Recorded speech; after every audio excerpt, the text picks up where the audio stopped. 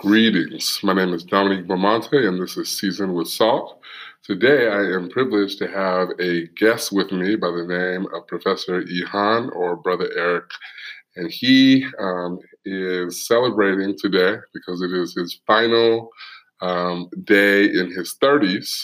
And first of all, let's just start by sharing the layers of your identity for the folks that can't see you. Okay.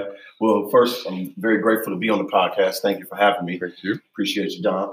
I am a Black male from East Oakland, in the Bay Area, California. For those who are unaware where East Oakland may reside. I am 6'1". I guess. You are? I am. Oh, that's funny. Okay. I'm tall, so I never realize how tall other people are until they say it. Yeah. Everybody's just short. Okay. Oh. I'm like, oh, that's cool. Yeah. And, that's an interesting question when somebody's always asking about your identity. Mm-hmm. I struggle with figuring out what is it that they really want to know. Because I have multiple hats and people identify me in different spaces for different things. Right? I usually ask because it gives people, especially with in a podcast or radio, it gives people context because if you want to best, a part of my identity is I'm a foster kid, so or I'm a former foster youth, and so if you want to really understand my perspective, I think that's a powerful layer of my identity that you need to be exposed to. But I do think that sometimes when people ask that, they're talking about what do you look like? How you identify ethnically or racially, or what social constructs do you throw yourself into? I can see the frustration or concern with having to describe yourself. Yeah, and I have a lot of layers to me. Yeah, I'm a Gemini, and I act in Gemini fashion, and so depending on the Gemini that's present, you can get a revolving door of answers. What does that mean? What is a Gemini? My birth grandma used to always be like, "Oh yeah, you're Scorpio." You just not just be like, I don't know what that means. What is it? If I'm gonna walk away from this discussion being here's what Gemini is do how would you describe that in 2 or 3 sentences? Geminis are highly intelligent, pragmatic, rationally focused beings who are easily disengaged and displeased by what they perceive to be a lack of higher consciousness or intelligence or something to sustain their particular curiosity. Now, what makes matters a little more complex is that I was born, if you believe in Chinese astrology, I think I'm saying that wrong, but in Chinese tradition, I was born the year of the monkey. Oh, me too. I know I'm born in the year of the monkey. You're 1980? 79. Okay, 79. Oh, I guess 79 and 80. Okay, I thought I was the year of the monkey. So you couple the monkey, who's very curious, playful, with a Gemini air sign. You get somebody who can be pretentious in moments. I've heard that I can be pretentious. I heard I come off as abrasive. I've heard that too. Okay. All right. We actually had a conversation today. I spoke to the individual. Oh, good. Okay, cool. Yeah. Okay, so this is cool. This is a good segue. So, all these overlapping identities, and I think you said first that you identify as a Black man. If you can, because this is a very pointed question, if you can, describe to me how being all those things has shaped the Black man that you have been in your 30s. I like that.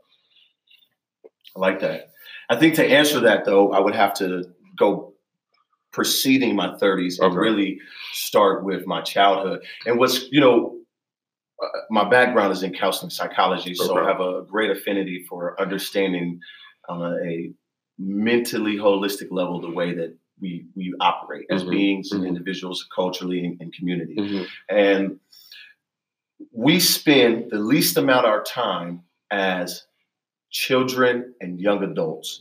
Yet that 0 to 14, 15 stage has the most impression on who we are in upper adolescence and into our adulthood and through maturity.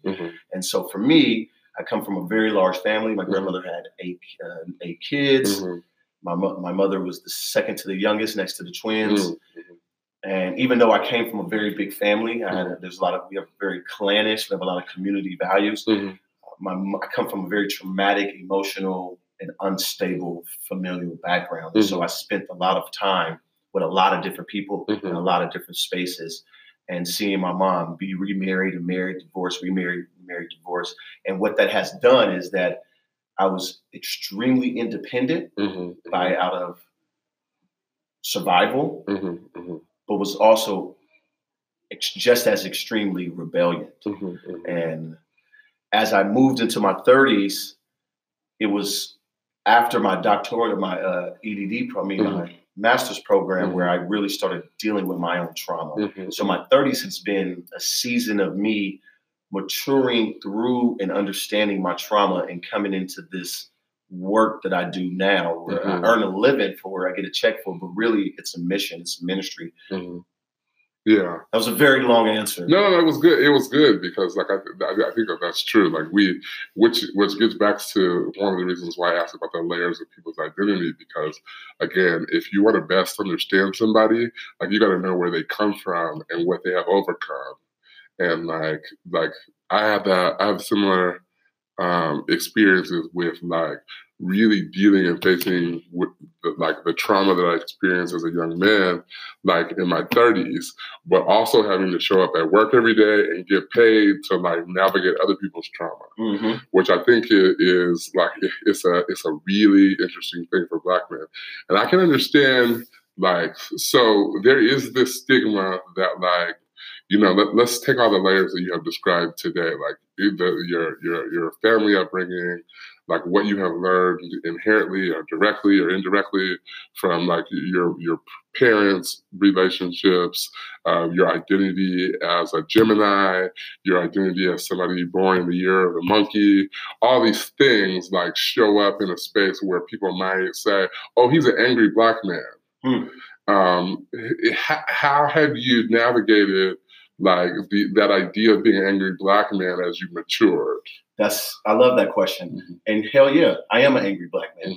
I'm angry that I grew up marginalized. I'm angry that my family's from slaves. I'm angry that I didn't freaking study science and didn't have no inheritance. I'm angry that I'll be micro and macro aggressed in society and on my job. Yeah, so I am an angry Black man.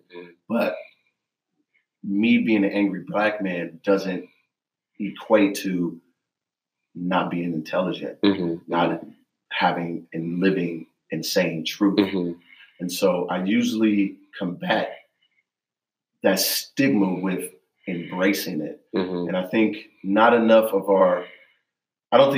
Black men take on that and realize, really, yeah, I have a lot of trauma, but that doesn't make me a bad individual. If anything, it makes me authentic. And that's kind of just my goal, is just to be radically transparent as often as I can be. And there's moments I'm still growing through that. But I don't mind being an angry Black man. I mean, shit, look around. Some people should be angry too. Yeah. So this march toward authenticity, which means that you have to own the fact that, like, yes, I get angry. I live in a space of anger because of because almost to an extent, because people are happy in the spaces they occupy, especially, like, in their white power, and like Donald Trump is very happy. Oh, listen, right. If I was a billionaire, inherited $1 million, made a living off building real estate, going bankrupt, building more real estate, then being on TV, and then I was joking around by being on TV, like, I could do better than that Black guy in office, and then they actually put me in office, man, shit, we all be around here talking like we talking, happy. Listen, I don't agree with Donald Trump's politics, Mm-hmm.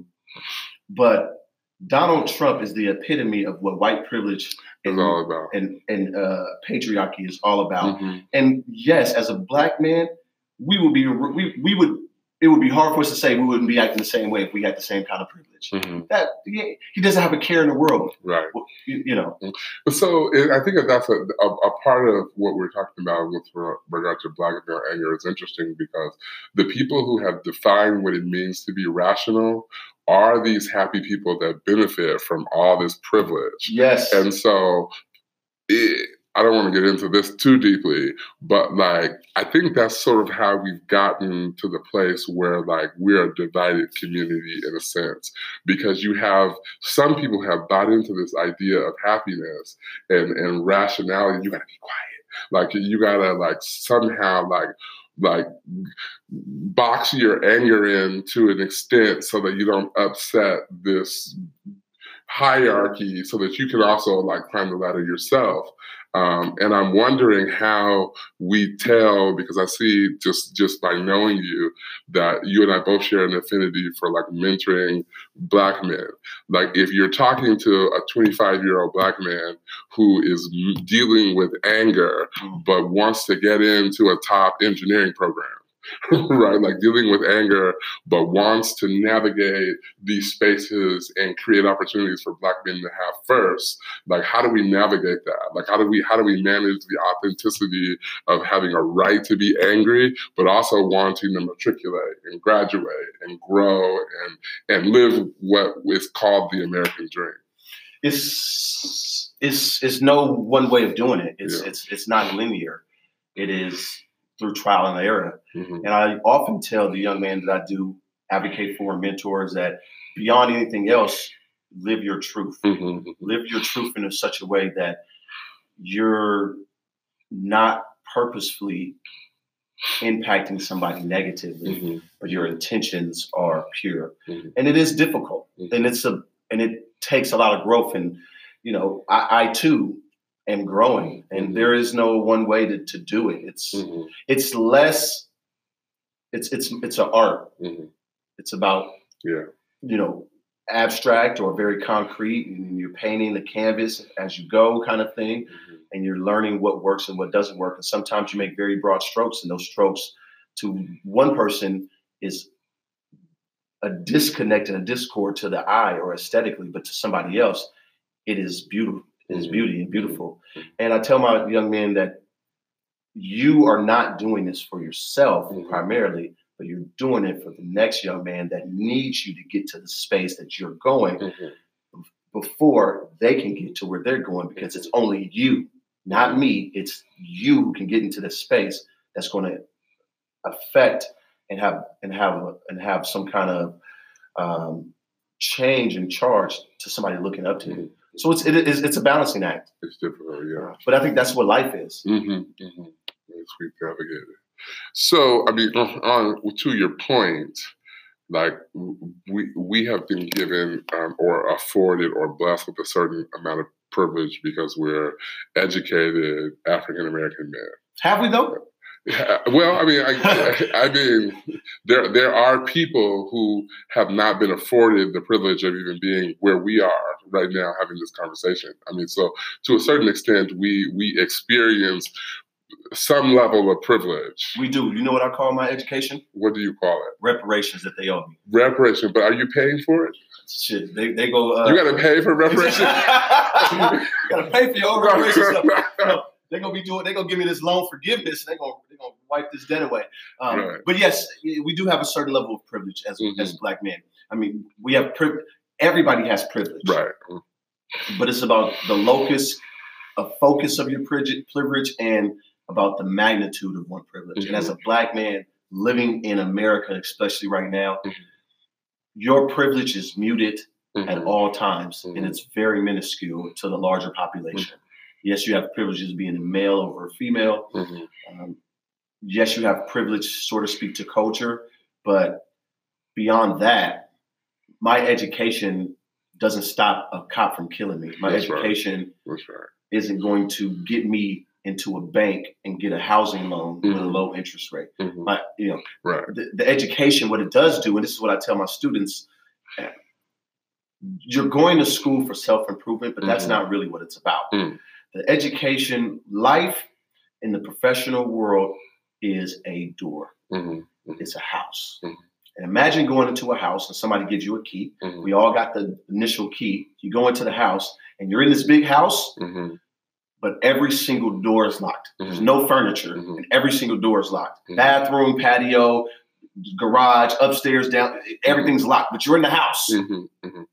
As you start matriculating through the education process, you're getting more keys. And then you're starting to unlock the back door. And you go, it's like, oh, that back door leads to another house and you need a key for that house. Okay. Then you get another key. Oh, that goes into this other room, and that other room got couches. It's got this in there. And the keys that we acquire through education is the relationships and sometimes the knowledge and the way to say the words. And so as Black men deal with their anger and get through it, the education process helps you get more keys on your ring like a janitor, so you can just unlock the doors to the healing that you need, to the agency or the wording that you need. Sometimes we don't even know how to express what it is that we're dealing with, right? To the person that's going to put you to where you need to be based off the relationships that you build. So it's, we're just trying to acquire some more keys. I need that golden master key. Like, though. Yeah, because I think that, sometimes we navigate houses and we get more and more keys, but then you realize, like, when it's time to make or impact real change, that, like, you are the renter and you got a white landlord. Oh yeah. And I'm saying that because, like, in this day and space, like, white folks, like, know what to say. And there are some really great white folks that are the homeowners and the landlords, and they are allies, or they present themselves to be allies, but they have been occupying spaces that we can use our privilege to be like, okay, I got this. Appreciate you, like, for helping out. Like, and now I can take my rightful place that your ancestors stole from me. In the educational space, like, how do we have those? How do we have those discussions? Like, we have matriculated, we got a full set of keys, and now, like, I need to have a more intentional connection with Black male success on my campus, but there's currently a white woman doing that. Like, yeah, it's, and we was just talking with this earlier with some people, but it's a political landscape at all levels that you navigate, and there's choices in the matter. One can choose to go the direct route, which is a little bit more jarring, and which is to say, hey, no, I'm not asking for permission, and I'm not cowering out, and I'm going to take what's mine. I'm taking what's mine. Right. And that's what we call, the Harriet, the Huey, Malcolm earlier in the stages. Then there's the more diplomatic Gandhi, Cesar Chavez, Martin Luther King way. Then you got some people that's kind of in that gray middle space, like a James Baldwin, W.E.B. Du Bois, right, and Obama, where to some extent they're kind of saying, yeah, let's go. I'm going to get it my way. Right. But to another extent, they're saying, okay, yes, and we can do that, and let me not raise my voice. Right. And me personally, I struggle. Yeah. I struggle because the heart of me is like, fuck your privilege. Get this is it. Like, get out the way. Ludacris, move, bitch. Get out the way. But then there's another side of me that recognizes my stature. 6'1", dark male, braids or afro, loud voice. And here's the kicker. That is just what pop culture and what they have done with media to hyper masculize the Black male as vigilant and animal and uncontrollable. But that's not what they're most afraid of when I step into a space. What they're most afraid of is when I get to open in my mouth and they hear, oh, this brother's got a little sense. Right, especially if I've been reading a book or I've been getting revelation. And he's got a little sense and he knows how to communicate that sense. And we can't control him. Mm-hmm. That is when you're really dangerous. Mm-hmm. And that's when they really start swinging at you a little bit more. Mm-hmm. Because at the end of the day, it's all about control. Mm-hmm. It's all about control. They want to control what we say, how we say it. Yes, what you said is right, but it's the way you said it. And don't be dismissive of people who've come before you. And that's not right. Mm-hmm. But what's not right is you not understanding that my lived experience has brought me to this place where I have no more fucks to give. Yeah. So if you show up with that attitude, because that's the attitude that the world has essentially like handed you, like it's almost like your fault, not your fault, but the world's fault. Like if you show up with that, but you also carry the burden of being an example to the people that you mentor, like that just seems like a really difficult place to sit in, because you want to be a good example. You want to see young Black men matriculate through these systems, but you also want the systems to improve for them. Yeah. Right? Like you want them to attain the skill to become more dangerous through their ability to influence people through their thoughts and their intellect and so on and so forth. Do you know why they killed the Black Bank? Why did they kill the Black Bank? The same reason why they eventually killed Martin and Malcolm. Mm-hmm. And it's because the image. Mm-hmm. The proverbial they, meaning the dominant culture, white supremacist patriarchy, understands that if Black people see other Black people, that's what they're going to emulate. And that is the reason why you have this colonial pop culture, which is dominated by white corporations, Viacom, Sony, Disney, Absolutely. The music industry. Got y'all on TV acting out, fighting. Love and hip hop, so no shade. Listen. No shade to my people, the Black people who are earning a living. Right. But, ask Paul Robeson how he felt about samboing and all of that. And the more we know, the more dangerous we are. And so they don't want. And so getting back to the point, how I show up for my students is I got to just be. I got to show them that, yeah, look, it's not fun sometimes. And it's a burden and it's a dichotomy. But guess what? I'm here. I come from East Oakland. I done been in jail. I done been homeless. I'm living on the streets. I done been shot at. And it doesn't have to always be so negative, right? I come from a single parent home. I went to a white college at St. Mary's College and got my master's with all white people in Moraga, California. So I can survive. You can see that you're not the only one. And then they have enough. And sometimes it's all the hope they need to be like, I got it. And so I don't have to be perfect. These brothers and sisters, they don't want to see us perfect. And that's the thing. Our elders, and I'm not dirtbagging our elders, and I don't want to do that. But I like Kanye. I know. Podcasters have turned it off right now. Oh, right. No, he didn't. But I like Kanye because he's apologetically him in all spaces, and he doesn't need the whole comedian culture to give him validation to be him, whether I agree or disagree with some of his sayings or politics and maybe his missteps, right? But you get people like Oprah and, Denzel and Beyonce, and I'm just naming prolific Black entertainers that our cultures look up to, and they're perfect.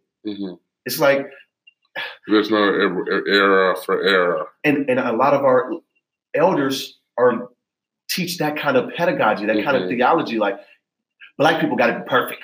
And no, don't step on this. Don't say that. Don't do this. Don't get out of line. Listen. They killing us anyway by making us slaves. Right. And so it don't matter if you're going to get whipped or shot. we still slaving. So you might as well get some kind of liberation in the process. It's funny because I think that feels to me like the conversation that somebody had with Martin Luther King, like when he was just trying to be like preacher Martin Luther King, and somebody was like, "Hey, we need you down at this Montgomery bus boycott," and he's like, "Preachers don't get arrested," and it's like, actually, like, we need you to get arrested, so that the people who follow you, because of your faith, can see that you got to do some crazy stuff for freedom. Like that, you got to do some stuff that like challenges norms and makes even your own people uncomfortable. And there's a whole lot of people. It's kind of interesting because I was looking at like the history of Sacramento and the Black Panther Party, and like how like these Black folks from across the state, primarily the Bay Area, are coming into Sacramento and like making statements at the Capitol. And there was like uber super comfortable Sacramentans that were like, "We ain't going down there for that mess." Like, but ultimately, like we all benefit from their resilience, from the fact that they were comfortable with taking the sacrifice to not be perfect. Or everybody calls you crazy until it works. Right. Or until it works for them because of what you have sacrificed. Yeah. Everybody calls you crazy. And so, but that's part of people being who they really are. Right. Let people be who they really are. Right. So this quest for like fearlessness and being your authentic self and not being afraid to be angry, or not being able to name the things that you experience, is something that Black men should embrace. And we also need to deal with our trauma, right? Like we need to deal with it for our mentees, we need to deal with it for our sons and daughters, for our students, for everybody. But most importantly, like, we need to be present. And we need to understand the power of presence. And is there anybody in your life, like a faculty member, a mentor, somebody who best displayed that you can think of?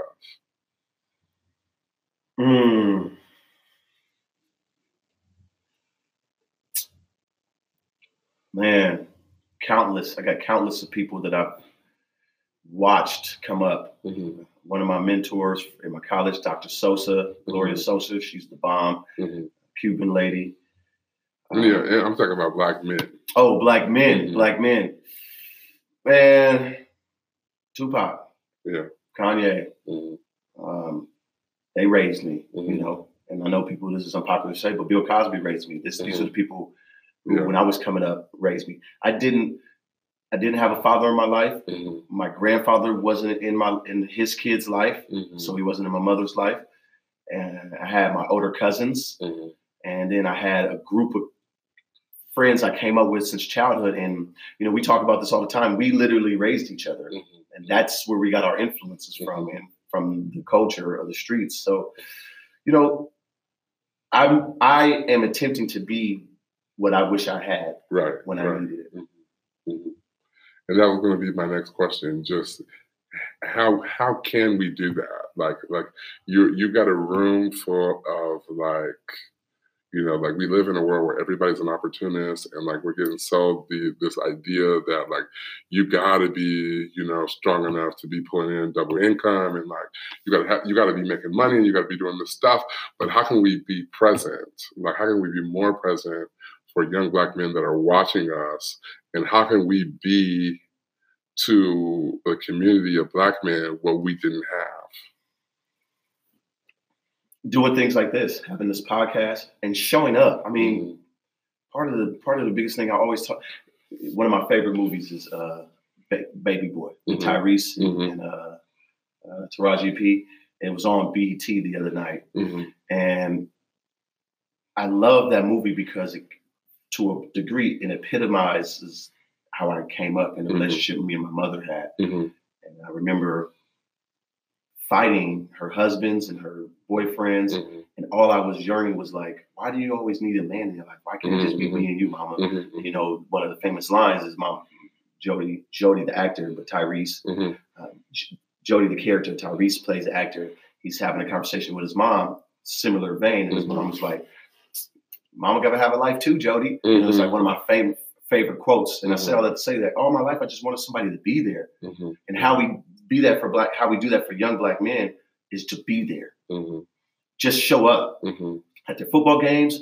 One of my homeboys just went to go see another mentee who's on trial, mm-hmm. go to his court date, and just was there to show support. Yeah. So I think what is needed is presence. Yeah. And that could come a lot of ways, but Black, and that's where I think the Black community has been has had a detriment. The Black male traditionally hasn't been present. Right. And that was created during slave times when that's the work that they did to separate families. Oh, yeah. And we have just fallen into that. It definitely was intentional to separate the man from his family because, again, the Black man is the vegetables, is the protein, mm-hmm. and the dietary, if you want to use that as a metaphor, mm-hmm. for the Black family. Yeah. And for years, decades, Black women have had to carry that load. Mm-hmm. And that's not okay, and we don't need that. But the effect that has had on the children, and specifically the Black male children of these disbanded Black families, has made it so young Black men come into educational spaces with a chip on their shoulder, mm-hmm. feeling detached, mm-hmm. and having no regard for what is positive mm-hmm. relationships look like with another Black male. Yeah. So there's a lot of intersectionalities between their trauma and their identity, and then how that basically manifests into their intra and intrapersonal relations mm-hmm. in the world. And so what I try to do is help them heal through critical reflection mm-hmm. and just sitting with their true self. Mm-hmm. And, there's agencies that we need for that process, which is, right. Spiritual, mm-hmm. Mental, just, physical. So, mm-hmm. I try to incorporate those things as well. Yeah. But more than anything, we just got to be more present. Yeah. Showing up. Yeah. Well, I appreciate you, and hopefully there are others who listen to this episode and they take some reflection about what their process has been to be present. Because I think we have done enough talking, like in general as a community, about what people need to do, what women need to do, what Black men need to do. I think it's really time for us to take action. I like what you said about facilitating healing through critical reflection, because that reflection piece, that thinking, I think is something that society has told us, you don't have to do in a healthy way. And what we do is we give Black men the confidence to believe that they can accomplish anything with their physical body. We tell them that they have the ability to go out on the field and do X, Y, and Z, but we don't talk about what they have the ability to do intellectually. Yes. And I think that if we start having those discussions about the healing that can take place through critical reflection and through just owning and discussing our identities and how we got here, I think we can all heal. So I appreciate the work that you're doing, and I want to encourage you in that area to continue, and also to realize that the more work we do to create these paths for freedom, especially emotionally and mentally and spiritually for other Black men, the more it is going to stress out structure. Yes. Right? It's going to make people uncomfortable. If people are going to question our value, and it's not going to be because of who we are or what we're doing. It's going to be just like the people that we have mentioned already, our influence is going to make people feel uncomfortable. But it's going to set another Black man free so that he can facilitate that change in the life of another Black man. I think we need to own that and embrace that and just be centered in the outcome of what we're doing. Yes. And we just could put one foot in front of the other, I had an opportunity to kick it with Dennis Rodman. Mm-hmm. It was a great time. Did he steal from that store? I don't know. I just. But a quick digression. Mm-hmm. Dennis Rodman is super, super brilliant. Mm-hmm. Oh yeah, I think that's why he makes people uncomfortable. He's an example of I'm gonna do what I want to do, like when I want to do it, how I want to do it. I don't have you. There's no box. You can't put me in nothing. Yeah. But he's crazy. You can see the effects that long-term drug alcohol has had, because he goes in and out from one conversation. But he's brilliant, and I really take to heart one of the, he told me this while we was hanging out. He said, "AE, all you got to do, no matter what, is keep grooving and moving to the songs of life." Mm-hmm. Because was he drunk? Well, we have been drinking. Keep moving and grooving to the songs of life. Okay. And he said, because everybody got their own soundtrack. Yeah. And even in your playlist, there's going to be some times where you want to jiggle, sometimes where you want to moan, some songs that's going to make you cry. But as long as you just keep moving and grooving with the songs of life, you're going to make progress. And I try to emulate that and have that resonate with my Black students and my Black males. Cool. Appreciate you. I appreciate that. Yeah. Thank you. All right. We'll talk more later, I'm sure. Yes, we will. All right. Bye-bye.